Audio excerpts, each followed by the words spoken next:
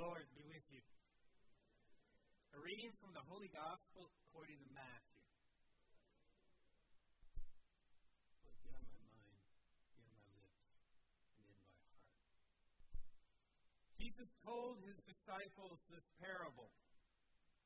The kingdom of heaven is like a landowner who went out at dawn to hire laborers for his vineyard.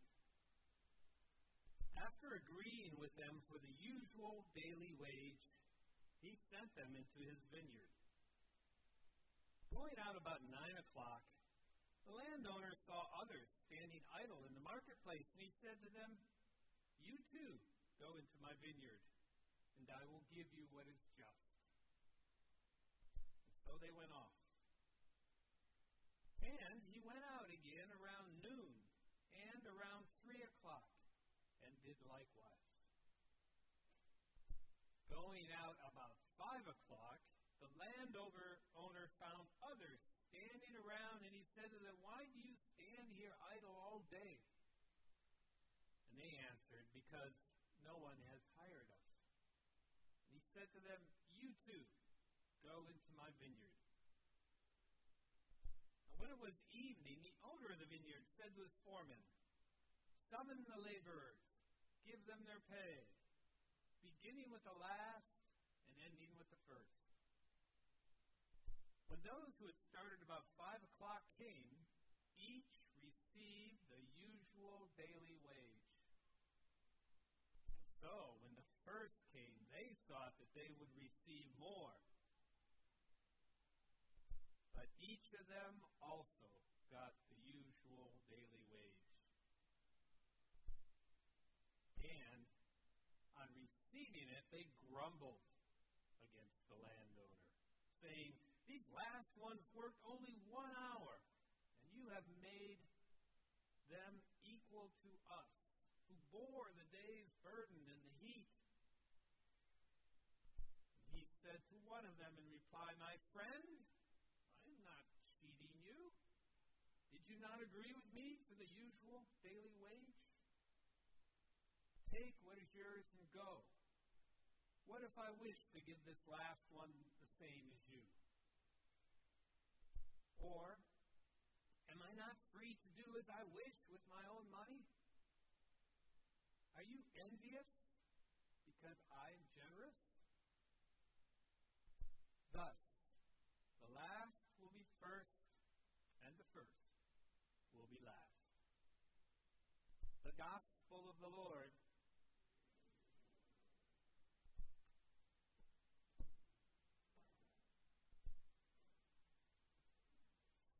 I know you've heard this parable many times, at least I hope you have, but don't you feel for those that worked all day long?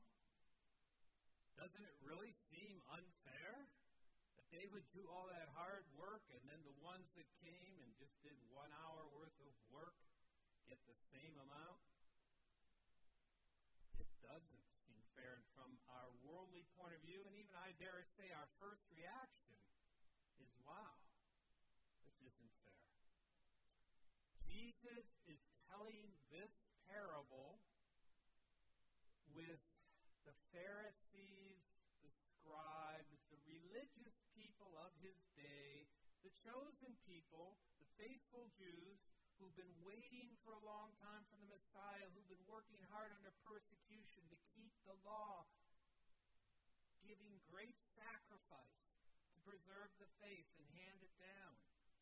And they feel a human desire to be rewarded.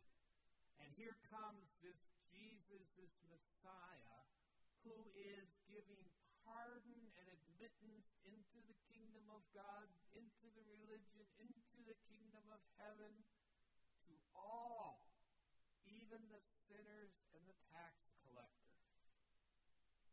And so Jesus is addressing that issue. It's very similar to Luke's parable about the prodigal son, addressed to the same audience. Jesus is trying to share what it's like to have the same mind as God and to live in the kingdom. And the first first response really is that God's not being fair. But here's a caution. If you ever find yourself reading the gospel agreeing with the scribes and the Pharisees, you better challenge your thinking, because you're probably missing something. You know, if we really want God to be fair, if we really want God to be just, we better be careful. Because at our judgment, if I stand before God and say, hey, God, I've earned my right to come in here. I've been good all my life. I've done lots of good deeds. I've avoided sin. What's he going to say? Oh, yes, Father Paul, you've done a lot of good things. But what about all these hundreds more that you failed to do that I was asking you to do? And yeah, you know, you're a good person, but what about, you know, the time you hurt so-and-so, the time you hurt so-and-so, the time you cussed and sweared when you missed that golf putt? If we are going to rely on God's fairness or justice, we're all going to be condemned. And so a key part is to recognize that the reason why we are in the kingdom of God is because of God's love, generosity, forgiveness. And we have no right to be here, but it's a privilege and a joy. It is another aspect of this gospel to recognize just that blessedness. This gospel, and forgive me, I'm pausing, but this gospel is a little bit like, a Rorschach test. I don't know, I can't pronounce it. You know, the ink blob test, when the psychiatrist shows it to you. I had to do this in order to enter the Franciscans, by the way. And they say, what do you see? And, you know, depending on your perspective, your experiences, you can see one thing or the other. You know, it was the scribes and the Pharisees who were really working hard to support the kingdom of God that saw it as unjust. But I bet you in the time of Jesus, there were a lot of people there who really saw the generosity right at the beginning. Maybe it was the sinners or the tax collectors or the very poor who could relate to that desiring to be working and providing for the family but not finding that opportunity. And so it is in our lives. We are constantly blessed by many things God has given us. And we can have a fundamental attitude that, you know, I'm working hard, I deserve everything I get, and God is just not being very kind to me. Look what others got, look what others got. Or we can recognize the blessings God has given us. And all the things we see make us more grateful, make us more thankful, make us more forgiving and generous to others because we recognize what God has done for us. And that reversal is what God wants to give all of us. The challenge is to actually find that working in the vineyard is a joy itself, and it isn't a burden. In the time of Jesus, before his death and resurrection and sending of the Holy Spirit, it was really true what the Pharisees were complaining about. In order to follow the law by our human strength alone and do all the right things is difficult. It is a sacrifice. It is labor. But Jesus Christ came to change all that. By his life, death, and resurrection, he has filled us with the Holy Spirit, forgiven us of our faults and failings that hold us back to keep our hearts closed, and fills us with his divine presence, the joy of that divine presence that lightens the burdens of life, that makes life joyful, even in the midst of great suffering and difficulty. And I know people suffer tremendously, right? Loss of loved ones, sickness, toil and labor, things that don't seem to go right. But Jesus says, blessed are the poor in spirit, they shall inherit the kingdom of God. Blessed are they who suffer and mourn. They shall be comforted.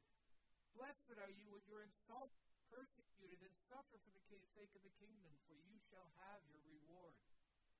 God's presence in our life can so fill us with joy that it makes even life's difficult parts more joyful, because our Lord and Savior is with us by the power of the Holy Spirit. And I would invite everyone to try to ask God for this gift, if you don't experience it already, that our burdens may be lightened, life may be filled more with gratitude and seeing the blessings rather than the burdens, and to experience the joy of the gospel.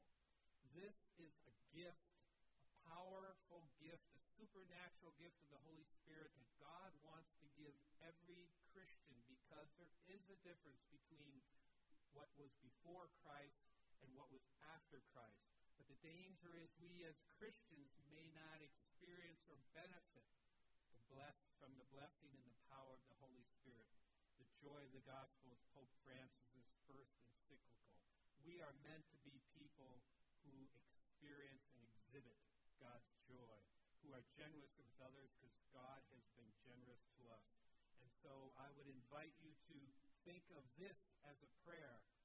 Imagine yourself as that person on the corner, looking for employment or looking for that joy that God wants to give us to make the bitter sweet, to turn our sorrows into joys. And if we don't feel that yet we've been invited into that fullness of that kingdom and that joy, to make that prayer, Lord, admit me into your vineyard. For although it can be difficult to be a Christian in this world, it is a great joy to be laboring with the Lord in the vineyard. Probably a little bit like being a parent. I've never been a parent, but there's a lot of difficult aspects in raising you children, you young people. You can be tough sometimes, can't you? I'm sorry. No, not you, but other people. But all the difficulties and the trials are worth it to see your children grow and to be loving and generous and to enjoy the fullness of life. And so God wants to turn our sorrow into joy. And so imagine yourself on that corner. Pray and make it part of your prayer to be fully admitted into that vineyard and that kingdom, to experience that joy, to want to work for the Lord no matter what the cost, not looking for reward. And imagine, because this happens for those who are invited first or last, that Jesus Christ himself, the master of the vineyard, wants to come, say to you, and reveal himself to you, come, follow me, work in my vineyard, where you will have purpose and everlasting life. And like St. Paul says, fruitful labor. And after our fruitful labor, we will be with the Lord forever in the fullness of that kingdom. In our parish, we're doing the pastoral plan of a pathway to discipleship. This really is the definition of a disciple. Someone who has experienced the Lord coming to them, saying, come, follow me. And they dropped everything, like their nets at the Sea of Galilee. Or here, they've entered into the vineyard of the Lord. And the Lord has put them a new clothing on them, work clothes for the kingdom, through your baptism, the joy and the power of the Holy Spirit living in our lives. And God is our companion as we work in that vineyard. And we can be God's companion as we go out to the street corner and invite our friends and our community to discover, follow, and share Christ. And so our pathway to discipleship continues to invite people to discover, to follow, and to share Christ, so that we may all more completely experience the joy of the gospel, to recognize God's generosity for us so that we may be more generous to others, to recognize the forgiveness God has given us so that we can be more forgiving of others, to recognize the fullness of God's love so that we will be more loving for others. And together, with our Master, we will bring about the kingdom of God. If not completely in our lifetime, that's what we would have poured out our life